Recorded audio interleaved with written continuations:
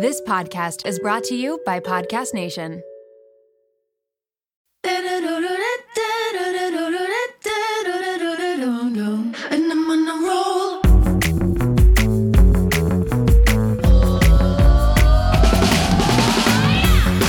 Welcome to the Mom Room Podcast. My name is Renee Rena, and I am definitely the mom friend you have always wanted.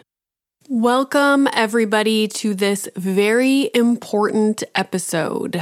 It's a difficult episode, maybe difficult to listen to. I will say now, trigger warning, we are going to talk about sexual abuse prevention, specifically for kids. So some people might find this topic difficult to hear, but if you have young children, which many of you do, it is a really important episode to listen to. And honestly, like I was telling Kimberly in this episode, I feel like I just get into my routine and then I forget to really talk to Milo about topics like this. To be honest, I'm not even sure how to do it, which is where Kimberly comes in. You know, we just do our day in and day out stuff, and all of a sudden he's almost 4 years old and I haven't done anything to teach him about like body autonomy and, you know, not keeping secrets and things to look out for. So these are all things that we get into. And because I need to do this with my own child, I'm probably going to ask Kimberly in this episode a lot of the things that you guys would want to ask her, because I am in the same situation as maybe many of you are. So today I'm talking with Kimberly King. She is an award-winning author. I actually just ordered her book that she wrote. It's a children's book, but it goes over all these topics and it just opens up a conversation or a dialogue between you and your child about these topics that are so important when it comes to sexual abuse prevention. So as I said, Kimberly King is an award-winning author, teacher, and authority on the subject of sexual abuse prevention. She believes it is imperative we start talking about sexual education, sexual abuse prevention, and consent more seriously. It is the most important tool for prevention we have. Helping kids set healthy boundaries for their private parts can be a daunting and awkward task for parents, counselors, and educators. So Kimberly helps parents and kids learn how to proactively communicate on difficult topics with her unique kid-to-kid guides. Kimberly holds a Bachelor of Science degree in Early Childhood Development and Family Studies. She also has a master's degree in Early Childhood Education, and she is a certified early childhood education teacher, a certified sexual abuse prevention facilitator. Good Lord, it's hard to say this stuff. And she is a sexual assault crisis counselor. Again, this is a difficult topic, but it is very important. So I hope you guys listen and take notes and order Kimberly's book. I'm anxiously awaiting ours to come in the mail so that I can start reading it with Milo and having these conversations. So without further ado, please welcome Kimberly King to the Mom Room Podcast. Okay, so today I'm speaking with Kimberly King, which sounds like a stage name, Kimberly King. So to start, I thought you could tell us about yourself and how you became an author, advocate, educator, and speaker. Certainly. I was a college student at University of Maine, and during my first week of school, I had a sexual assault that involved some drinking. Not a lot of drinking, but I ended up blaming myself, and I called my mom to tell her, what had happened. And back then, I'm going to date myself here, but I went to college in 1988. My mom didn't even talk to me about sex, about consent, about drinking, or any of that. God rest her soul, but we just didn't ever talk about that. So when this happened, I called her and she said, Kimberly, I think you need to come home. I don't want you to report it because then it'll ruin your reputation. Nobody would believe you and all of that. So I just said, I want to stay at school, but I'm going to move into a sorority house. So I moved into a sorority house and met a college professor named Dr. Sandra Karen, and she sort of became my mentor she was a human development and sexual abuse prevention person and advocate. And I started volunteering in the field, working at the health center. And then I sort of took my trauma and just shoved it away and started helping other people deal with theirs. So that's the beginning of it. But fast forward to my son had I would call it a body boundary violation with another child who was a little bit older than him. And nothing major happened, but the techniques that this child used, the words and the tricks and the bribes and that kind of thing really bothered me. And when he told me, we talked through it quite a bit. And I realized that there really wasn't a book out there that was telling parents about like the things that actually can happen to kids. It's not what you think. It's not like the guy in the van. So that's how it all started. So I wrote the book with my son.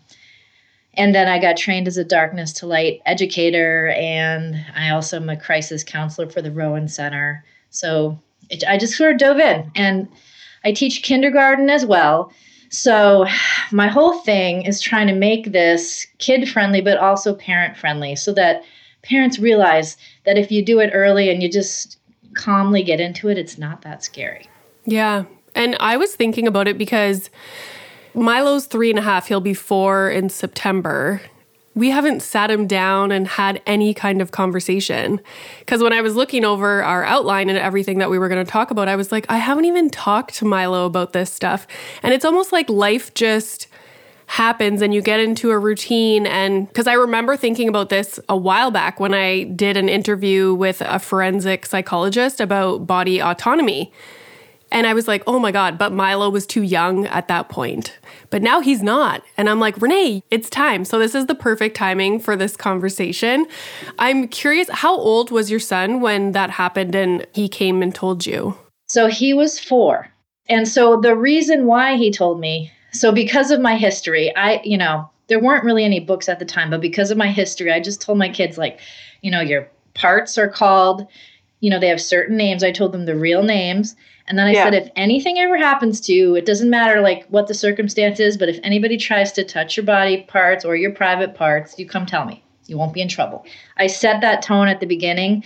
And so even though he was really scared, he came right out and told me. And then we started talking more about it. And I didn't think I needed to really teach my 4-year-old the techniques of, a pedophile and a grooming situation. But it turned out that the little boy that did this to him was actually a victim of somebody older and was just he was reusing the phrases on my son.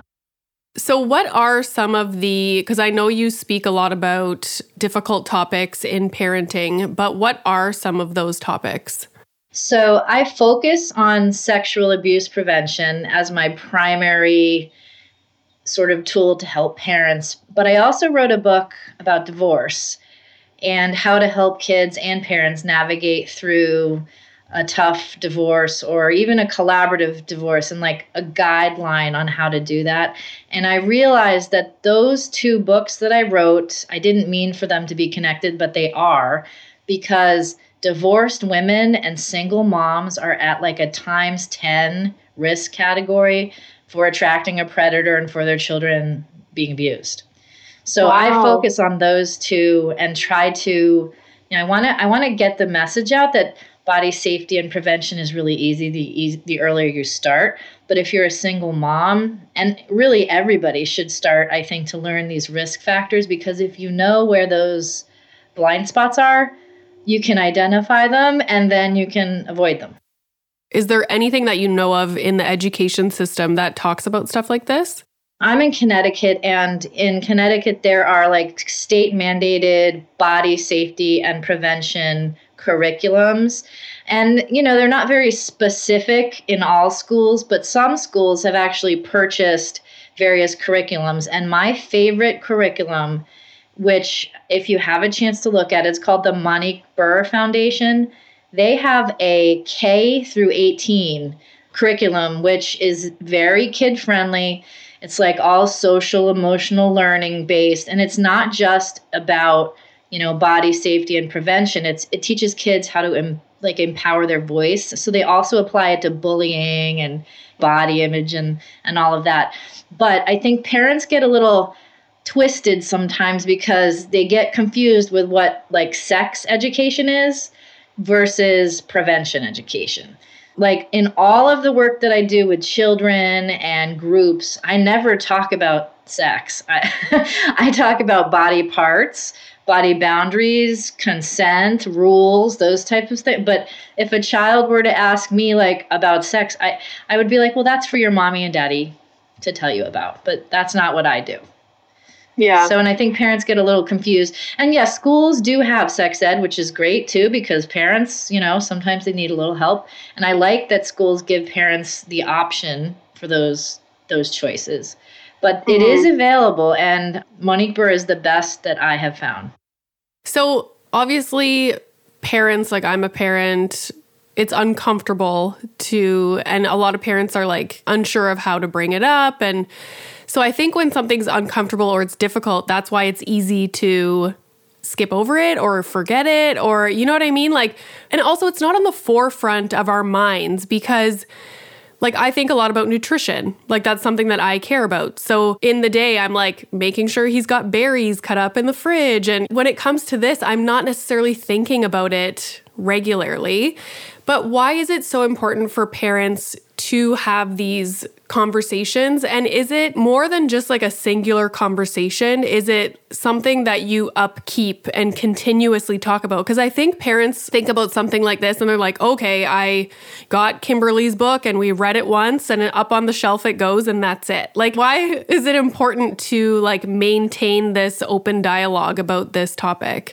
And I think that's the most important thing is, so when you start talking about it early, and you probably are doing more than you know without realizing it. So like when your child, if they're 4, you've already been through potty training and, they're probably almost old enough to take a bath on their own, right? So at this point, most parents are starting to do these sort of like consent conversations like, hey, honey, is it okay if mommy shuts the shower a little bit? Do you want me to stay in or by the door? You start to like introduce those choices. So you're probably already doing some of that. When you introduce my book and the topic of body safety, I think you have to teach the basics. And then with my book, there's a lot in the book. So it's divided into little pieces. And I recommend that you maybe read one little segment per week, and then you talk about the topic. And it should take you a couple of weeks to get through the whole book. But then you want to check in with your child and say things like, and this is what I always do because it's a little bit indirect, but you get them to talk more. I'll say, so how was your day today? Did anybody at school get in trouble? Did anybody make you feel happy? Did anything funny happen? I start asking all these questions, and then we just sort of check in on our emotions, and that really helps kids to just sort of have the conversation on a daily basis, just checking in on their feelings. Now, the topic grows absolutely with the child. So as your child goes past like 8 years old, there are a lot of parents that let their kids have cell phones at 8 and 9 years old these days now, which I don't recommend, but some parents do. So if you do have your child online or on a cell phone, you have to start having different conversations. So you lay down the basics and you keep touching back to it and you check in. But then we got to get into the social media safety and the online safety and talk about the techniques that happen with online grooming and how scary that can be. So it grows. And then when you're 13, 14, then I'm sure we all start really giving the sex education that our kids need. And then we start talking about more in detail about consent related to sex and consent related to drinking. And then it just goes on. But it's a constant conversation. Okay, so we're going to chat about 5 strategies for parents. So the first thing that you often talk about is to talk about their feelings. So can you explain what you mean by that and also how parents can start to do that with their own kids?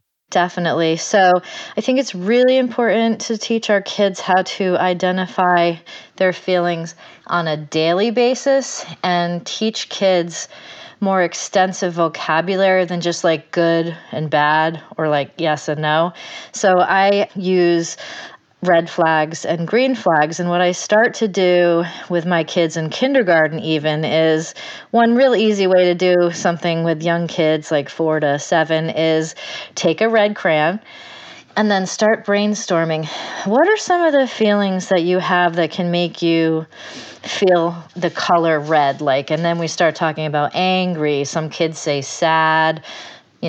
Somebody will say frustrated, and we start just sort of developing categories and developing the words that we can use to explain those feelings that make us feel red and feel hot. And then we'll move to the green flag feelings, which are like, oh, I feel good and happy and comfortable and kind. And we really just start coming up with very descriptive words for how we feel. And then I'll have our kids in my kindergarten class and in the classes that I do write a story about, tell me about one time when you had a red flag feeling, and they will write, and then we'll talk about it. And then tell me a green flag story, and who are the people in the story and how did they make you feel, and be very descriptive about it. Because I find that using our words and talking is really great. It's a great strategy, but also connecting that to writing helps kids really connect to their feelings. So journaling is a great way to start.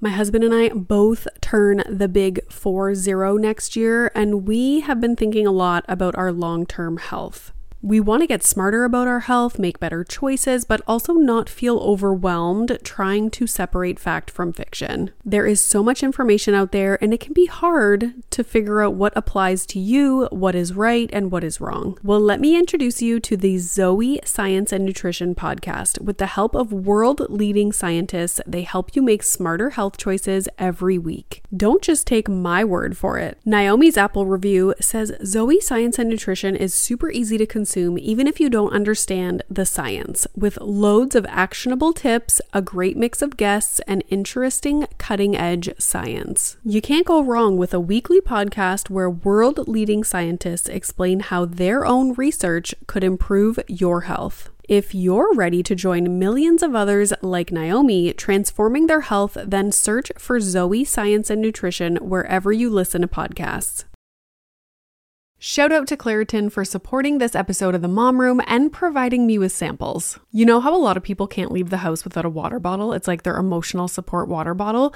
I am the exact same way with facial tissues. And that is because I have such bad allergies, specifically in my sinuses, to the point where I know I'm going to have to blow my nose multiple times in a day, and I cannot be out in public without my emotional support facial tissues. Luckily, for those of us who live with the symptoms of allergies, we can live Claritin Clear with Claritin D. Designed for serious allergy sufferers, Claritin D has 2 powerful ingredients in just one pill that relieve your allergy symptoms and decongest your nose so that you can breathe better. This double action combination of prescription strength allergy medicine and the best decongestant available relieves sneezing, a runny nose, itchy and watery eyes, an itchy nose and throat, and sinus congestion and pressure with ease. Now I know if I have a big event, maybe I'm going to a concert, going out for dinner, I don't want to be blowing my nose every 2 seconds. It's very unbecoming. And so I will take Claritin D and enjoy my evening. Ready to live life as if you don't have allergies? It's time to live Claritin Clear. Fast and powerful relief is just a quick trip away. Find Claritin D at the pharmacy counter or ask for Claritin D at your local pharmacy. You don't even need a prescription. Go to Claritin.com right now for a discount so you can live Claritin Clear. Use as directed.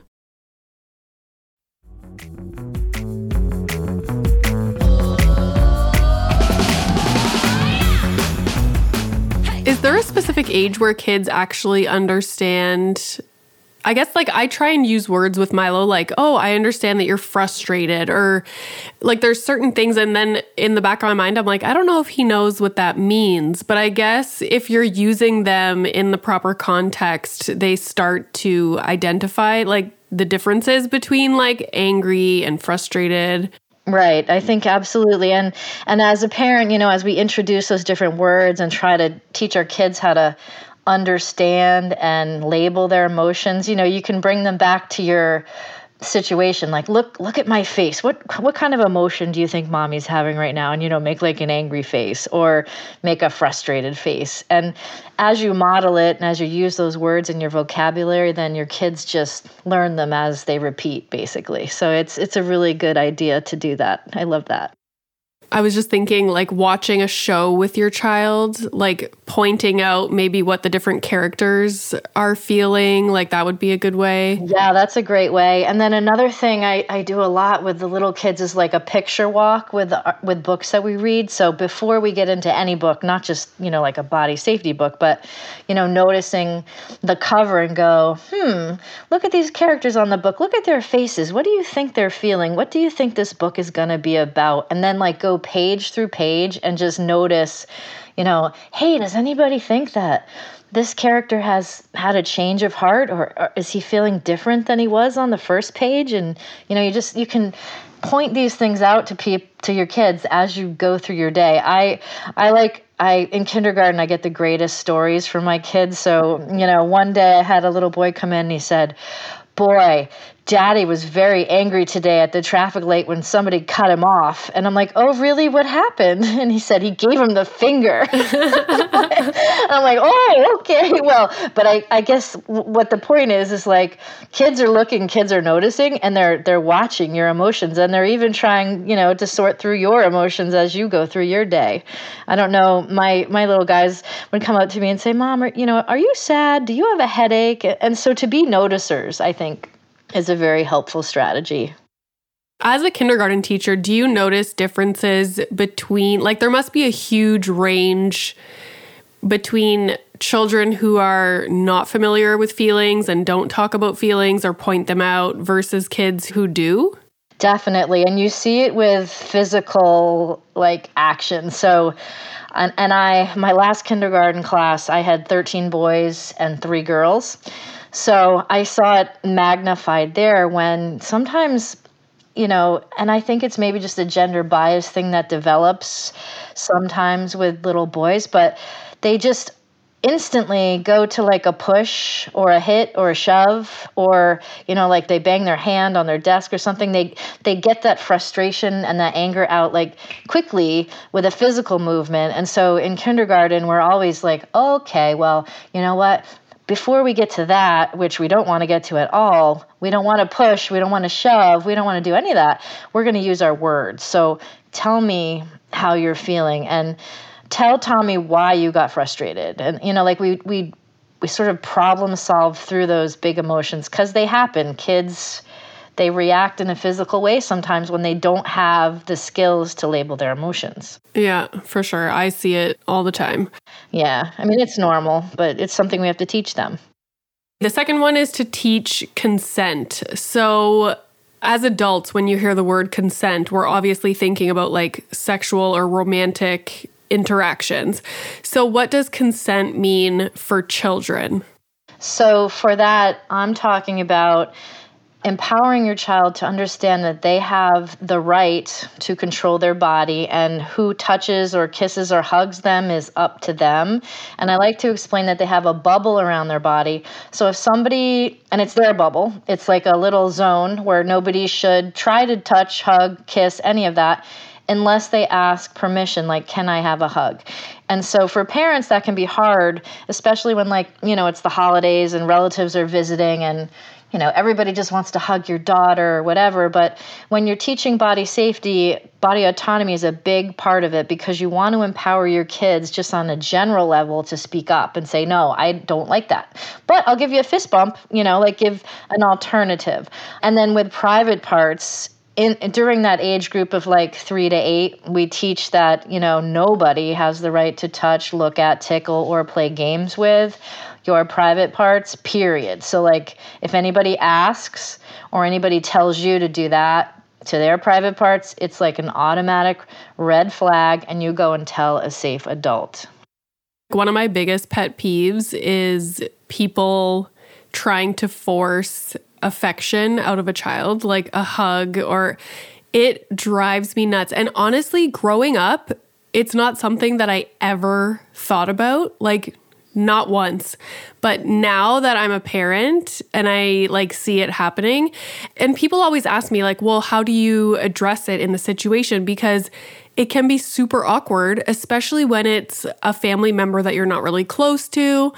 And I say like, you know what? Then that moment is just going to be really awkward. Yeah, because, that's okay. Yeah, and because what's the alternative? Like, I'm just going to bite my tongue and like resent this person every time they do it. It's like address it in the moment, one time, and then you shouldn't have to address it again. Absolutely. I agree. And I mean, I remember as a kid, my Aunt Lavinia used to come and hug us so tight, and she smelled like mothballs. You know, she was, and like we all hated her hugs, but our parents made us hug her.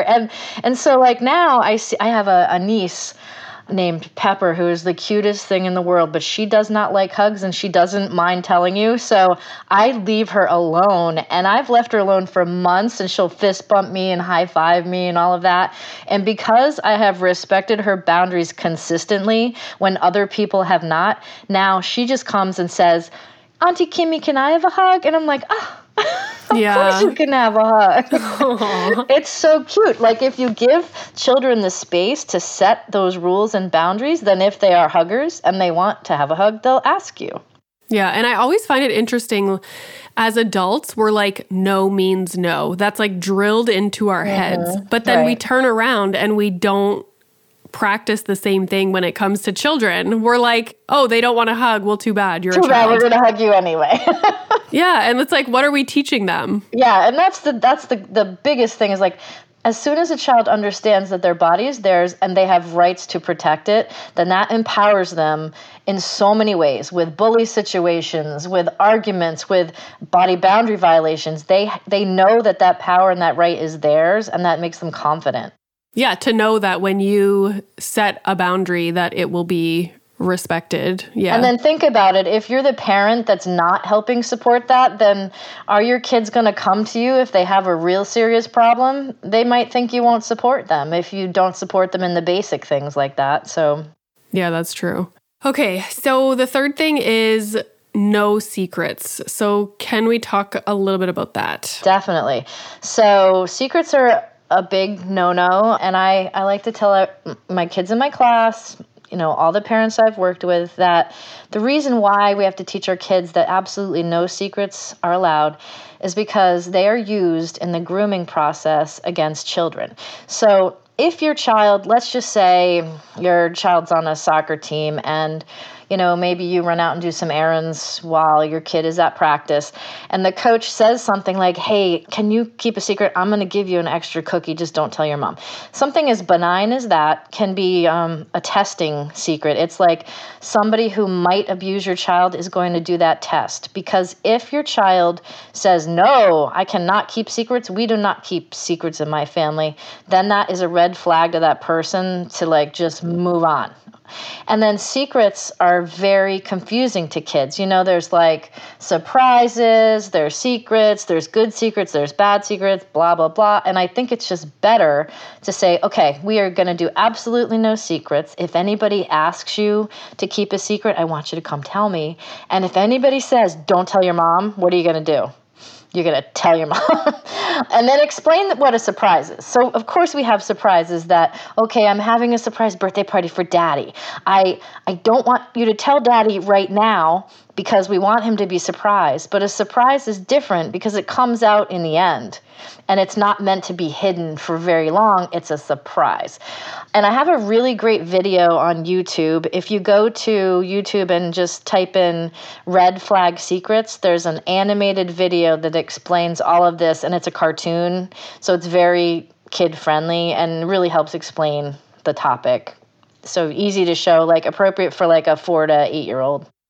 I've never considered the example that you gave about the soccer coach, like testing out little secrets, like I'm going to give you an extra cookie, like to test the kid. I never would have thought of that, but that makes so much sense. Yeah, and then it goes farther too. So like if your child keeps that secret, then they'll elevate it to a little bigger secret. And then next thing you know, down the road, there's an inappropriate touch and there's a secret. And so it's just, that's the really most important thing about secrets is they harm you. If you keep them, they can harm you. They're not safe. The word grooming is used all the time, and it's one of those words that we hear and we just are like, oh, okay, like pretending like we know what that means because we have an idea of what it means. But if you were to describe or explain to the people listening what grooming means, how would you describe it? I would say it's a series of behaviors that children who abuse children use, and they have a variety of tactics that trick and manipulate children into doing things that they shouldn't do, that are, very, very dangerous. And the process of grooming starts small, like the testing of secrets, but an abuser actually targets a whole family because they need to know that you're a good target. So if your child and your family is very well versed in body safety and prevention, and if the adults in the family have learned the risks and the facts and have really studied some of the things that grooming are, like some of the tricks that people use and some of these red flags that you can pull, then you are way more protected than if you don't have this information. So grooming it's a very complicated series of behaviors, and it can be as benign as like somebody offering your child a cookie and asking them to keep a secret. But it can also be like showering your child with gifts. It can be offering like free guitar lessons. It can be making your kid feel like he's the best player on the baseball team. It's like it can be trying to like form a relationship and call you a friend when kids are not supposed to be friends with adults and adults should have adult friends. On my Tough Topics Mom Instagram, I have a link to 7 red flags of grooming behaviors where I kind of spell out particular things that most parents have encountered. And if you even just take a real quick look at that article and just have that in the back of your mind, the whole thing with grooming, it can happen in person. It happens with the people that we already know and trust, because 90% of people that abuse children are already in the group of people that you already know right now. I know that statistic. It's crazy. That's one that's scary. And to beat that statistic, you have to be aware, you have to empower your kids, and your kids have to know that no matter what, they can tell you. And we're bombarded with media and news, not about the 90% that are already in your circle that are like trusted friends or relatives, whatever. Like you were saying, we're like, oh, the guy in the van, And it's like, no, that's not necessarily, like, sure, look out for him, but... Yeah, you still have to do stranger danger. That's absolutely real and important. But, you even have to prepare your kids for doctor visits, because I'm sure you've heard about the Larry Nassar gymnastics disaster. So, and there is, doctors have this power position, and they are pillars of the community usually. They have this trust that you just sort of give them. And so in the book, I teach about doctor visits, and I say in the book, like, it's really important that if you're going for an exam, you want to be in the room with your child, and the doctor needs to ask consent to check their eyes, to check their blood pressure, to take their temperature. And then when it gets to the private part exam, which you don't really need at every wellness exam, I have to say, but like our doctor, he would, at that point in the exam, he would say, okay, I would like to quickly examine your private parts. Do I have your permission? And then if my child said yes, then he would ask me as the adult if I gave permission. And the thing about private parts is that, and I teach this is really important, that there has to be an adult in the room to give permission for that. Because a kid can't consent to anybody touching their private parts. That's just not okay. So the adult has to be in the room. And then when the kids get to be like 12, 13, 14, and they get uncomfortable with you being in the room, then you've got to be like, okay, well, I'm going to stand outside the door. The doctor will be with you, and there's going to be a nurse, so that there's never an opportunity for anything shady to happen. Yeah, my husband's a urologist. We always talk about that, like how like you have a nurse in the room, like just in case for both people's protection at the end of the day. Yeah. Yeah. And that's like, as a teacher, there are potty accidents all day long in kindergarten, but I will never go into a bathroom with just me because just to protect me. So I will take my assistant and me and the child, and we will deal with the bathroom problem because it's the rule of two. Everyone is just safer when there are two adults present. Because like you were saying, like the statistic is 90%, of these cases are people that are already in your circle. If you're a parent and you're like, oh, I just feel like off about, this situation. I don't like, my kid. Maybe it's a coach. Maybe it's, whoever. It's someone in the neighborhood. How do you address that with your child? So whenever a parent has a gut feeling about somebody, I say listen to it, first of all, because usually you're right. You're usually right on that. Your gut doesn't lie to you. But I would, like, if I was suspicious of a child in the neighborhood, I would make sure that my child was always observable and never alone with that child. Because abuse can only happen in isolation, and it can only happen with an opportunity where that child and that person are alone. So if you take those two things away, it can't happen.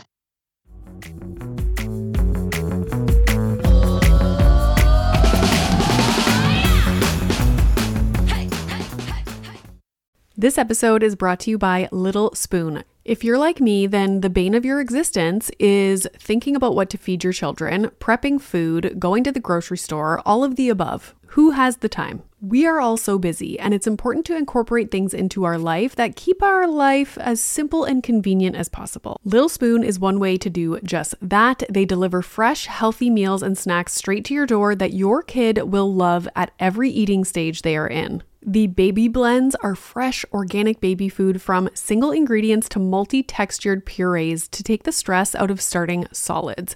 They partner with Clean Label Project to test their blends for 400 plus contaminants, including heavy metals, so you're getting good stuff. The Biteables are finger food meals that are cut to size to promote easy self-feeding, and they are healthy, balanced, and free of artificial junk. The Little Spoon plates are toddler and big kid meals that are free of junk, and they taste amazing. Even the pickiest eaters will love them. Think hidden veggie mac and cheese, chicken nuggets, and adventurous eats like pot stickers, gnocchi, and more. They also offer really fun things like puffs. They have smoothies, lunchers, and snacks. You quite literally never have to think about food again. It's just easy peasy. And did I mention this all comes right to your door? It is so flexible, so easy, and everything stores right in the fridge and freezer. The price is right, the quality is unmatched. You are going to love it, and your kids are going to love it. It is just a huge win for your family. Simplify your kids' mealtime with 30% off your first order. Go to littlespoon.com/momroom and enter our code momroom at checkout to get 30% off your first Little Spoon order. This episode is brought to you by Lola V. Lola V is an award-winning hair care line by none other than Jennifer Aniston. They offer clean, plant-powered products for every hair type and texture. I just did my whole hair care routine with all the products the other night, and I am obsessed. Along with incredible shampoo and conditioner, they have an intensive repair treatment that you can use once a week. They also have a lightweight hair oil. There's a leave-in treatment, and there's also a glossing detangler, which I need because lately I want to do my hair in like a slicked back look, but my hair's too frizzy. Get 15% off Lola V with the code MOMROOM at www.lolav.com/momroom, and Lola V is LOLAVIE.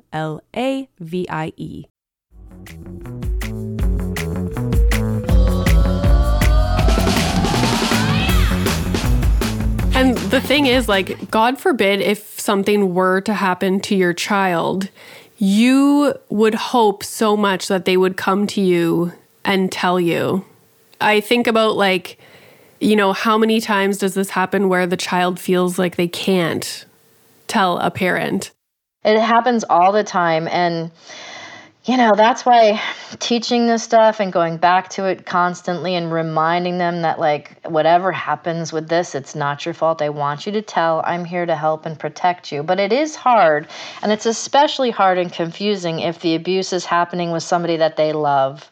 because, then they feel guilty. They feel like they might get the person into trouble. And people, especially adults that are stepdads or an uncle or people that are actually abusing a family member, they can use these very manipulative techniques to silence their victims. Like, if you tell, you're going to ruin our family. Or if you tell, you're never going to see your sister again. Or if you tell, I'm going to hurt you. Like, they can say terrible, scary things. And in our book, we say, if you're about to tell, somebody might threaten you because they don't want to get in trouble and they don't want to get caught. But telling is really important because then it stops that person from hurting anybody else, and it actually helps that person get the help that they need. Yeah, it's like anything, eh? And then they become teenagers, and it's like you want to make sure if they're drunk at a party, like underage drinking, that they call you. It's like you want to be that person that they feel like they can call. Otherwise, it'll end up 10 times worse. Absolutely. And if your kids trust you, like if you've been showing up to help them with the challenges that they have from 5 till 13, kids today with the cell phones, they make a lot of mistakes. And if your child happens to make a mistake and perhaps, sends an inappropriate picture to somebody and then that person sends it to 20 people, those are the things where you need an adult. So you want them to say, Mom, oh my God, I made a huge mistake. I need your help. Instead of, oh my God, Mom is going to kill me. It's hard to be a teenager right now. And adults have to engage and that's what you want. You want a helpful, trusting relationship at the end of the day. Let's talk a little bit about screening childcare providers. So what is your advice for that? So, first of all, don't advertise on Facebook that you need a babysitter because I've seen that a lot and I'm like, oh my gosh. So if you're talking about babysitters, you have to be very careful. We had an issue with a babysitter letting our kids swim in a pool unattended. So you don't know what you're going to get. And I suggest, for babysitters, you do a trial run first with you home with the kids and you watch how the babysitter interacts with your children. If that looks okay and the kids like the babysitter, then you start really checking references. Call other parents that have had that babysitter. On care.com, there are some babysitters that get CPR certified and they get FBI background checked and all of that. But that doesn't catch everything. So I think with babysitters, empowering the kids to have these strategies and then monitoring the babysitter for the first, few opportunities, and then leave your kids with a babysitter for a short half-hour period and then drop back in and see how things are going. That's what I recommend because you want to make sure that things are going smoothly, the kids are happy, and then after, you want to check in with the babysitter, check in with the kids. How did it go? Everything okay? Any problems? Any red flags? And I also recommend to tell that babysitter, guess what? We are a body-safe family. So my kids are very well versed on body safety, prevention. They know the private part rules. And here are our rules. And put it on the fridge, put the sexual abuse prevention books all over the house. That way, that babysitter knows you're watching. That is incredible. First of all, we don't have a babysitter, but if we were to look for one, I don't think I would have ever thought about having them come over. Obviously, they would come over to meet everybody if we didn't know who they were. But to have them come over for an afternoon while you're home, that's such a good idea. And oh my God, explaining the rules. I love this. And I don't think people would do that because, again, I think people would be like, oh, that's going to be uncomfortable. But what's the alternative? Right. So who cares? I mean, if you overwhelm the babysitter with your rules, then bye. Yeah, exactly. See you. And, babysitters, they can, mean no harm. But if your rule is, babysitters don't give our kids baths, and then that babysitter gives them a bath just because they got dirty. Well, they've broken the rule. So, there should be real serious boundaries for babysitters. And then for childcare facilities and sleepaway camps and that kind of thing, first of all, you want to make sure they're they're certified and registered with the state because they do have some requirements. And then you can ask, do you have any sexual abuse prevention training that you do for your school? And if so, what is it? And then if the topic is on their radar, you can say, do you have like a sexual abuse prevention policy I can see that, all of your employees have to follow? Because I just like to see how you handle it, and like ask those questions and be real specific, because if you don't like your answers, you just need to go look somewhere else. And it was funny. I interviewed a child care, like a daycare for my kids ages ago. And I asked them, are you aware of the grooming process and what that looks like because of what you all do when you're with children? And the woman, the director, answered me that, we make sure that the kids have, their hands washed, and, if their hair is messy, we'll tighten. Grooming? And I was like, no. So then it's not even on their radar. Yeah. Oh my gosh. It's funny. Okay. Yeah. How can parents recognize online risks? And I guess this is for kids who are online. Okay. It's such a huge topic. So if your kids have a cell phone, then you want to be, and depending on their age, you want to be very aware of the apps. What can happen on these apps like Instagram and Snapchat are probably the most talked about now, because pretty much anybody, depending on your setting, can message or snap your child. So send a little message to your child. And then these apps have within them locator. And I don't know if you've ever seen a Snapchat app like live and like on a phone. My son has Snapchat, he's 17. And when you can actually pull up a map and see exactly where every kid that you follow or are friends with is all over the world to a pinpoint. So inappropriate things can come through direct messages, and then predators can find locations if the locations are on. And then, there's a couple of really great tools for parents to use. Bark technologies. If I had a 8 to 15-year-old, I would put Bark on all of my devices. Bark is this really cool tool for parents where it tracks the inappropriate conversations that might come into the phone, prevents them from coming in, prevents pictures from going out and coming in, and notifies the parents with a little text or an email that something inappropriate has been discussed between your child and a friend or a stranger, and it lets you know right away so that you can go and say, hey, I saw that your friend Tommy was talking about being depressed. It's not just body safety. It really covers a lot of mental health topics, bullying, body safety, inappropriate content, all of that. So it's a great tool. Installing software for the computers that you have in your house, and then checking histories and just monitoring those devices is really important. And for kids under the age of 10, I think that any type of online stuff they should do in front of you. So if they're at the table and they want to, go look at a YouTube video, you have to be with them, because even when you put very intense filters on your computers and on your phones, things can slip through. It even happens at school. Most schools have the, great firewalls and software to protect kids from this type of stuff. My son was I think he was searching for an art project, and he Googled contortionism, and it was not an art thing that came up.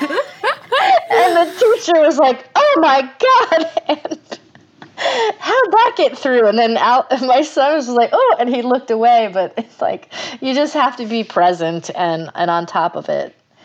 And then, you can also get into pornographic material. You definitely don't want your kids bumping into some of these horrible images and content, because young children, when they see inappropriate videos or content, they can actually watch it and then recreate some of the gestures at school. And then you're like, what are you doing? Where'd you get that from? And, a video I watched on, YouTube or whatever. So it's really scary. One of the best accounts for parents, I think, if they want to learn about how to protect their kids from, pornography and that type of stuff is defendyoungminds.org. They have some really great content. So it's defendyoungminds.org. It blows my mind. I obviously use TikTok a lot, and I can try and put up a TikTok where I'm holding up like a pair of underwear, like postpartum underwear, like talking about that. And TikTok will flag it and like give me a warning and take it down. And I'm like, of all the things that I see on TikTok, I know, right? Just scrolling, and you're going to take down and give me a warning because I'm holding a pair of underwear? Like, I'm not even wearing them. Like, oh my funny. God. So, yeah, we can't leave it up to the people running these apps, that's for sure. Right, that's for sure. And, one other thing I think parents miss is when you post pictures of your children on Instagram or Facebook or whatever, and when you tag certain words, that can attract some sketchy folks. Like if you use tags like naked baby or bath time, those are some of the hashtags that pedophiles follow. And there's a big list of hashtags that those folks use to find content that they can screenshot and use and share with other people. Ugh, it's so weird because it's such a part of our lives, social media. But like the more and more I learn about it and just hear about certain things, like there's some TikTok accounts that have like 15 million followers and the whole account is like just someone's toddler. Like I do share Milo on my social media, mostly Instagram, but I think about it, the more and more I think about it and like read about it, and I'm just like, oh my gosh, like I kind of just want to live in a hole underground. No, right? And it's funny too because so my kids are older now. My daughter is 25, but if I ever post a picture of her without asking her, she will just tell me to take it down. Because she doesn't want me doing that. And so that's okay. But when you have little babies and they're so cute and you want to share with the world how adorable they are, you just have to be aware that, they could end up in the wrong hands. Yeah. It's just a lot to think about. But this was a super informative episode, so I hope people took notes. To end, I thought you could tell us where people can find you online and where can they find your books? Sure. So I'm online. My website is KimberlyKingBooks.com, and you can order books directly from me there. If you order there, I send a little red flag to go with the book. So that's fun. It's not like, it's just like a homemade red flag, but it's fun just to use. It's also available on Amazon. And I am on Tough Topics Mom on Instagram, where you can go on my link tree, and I have some links to my online classes. So I have an online class for parents called Simply Save Kids Parenting Class. And then I have a class for kids called Body Boss Boot Camp. And that's really cool. It's 8 days, 8 minutes, 8 safety skills for kids. And it's me and my kindergarten persona just being light and silly. I love that. Okay, well, I'm going to put links to everything that you mentioned in the episode notes so that people can find it quickly. And yeah, it was really nice to chat with you, and thank you for sharing all this information with us. You too. Thank you so much.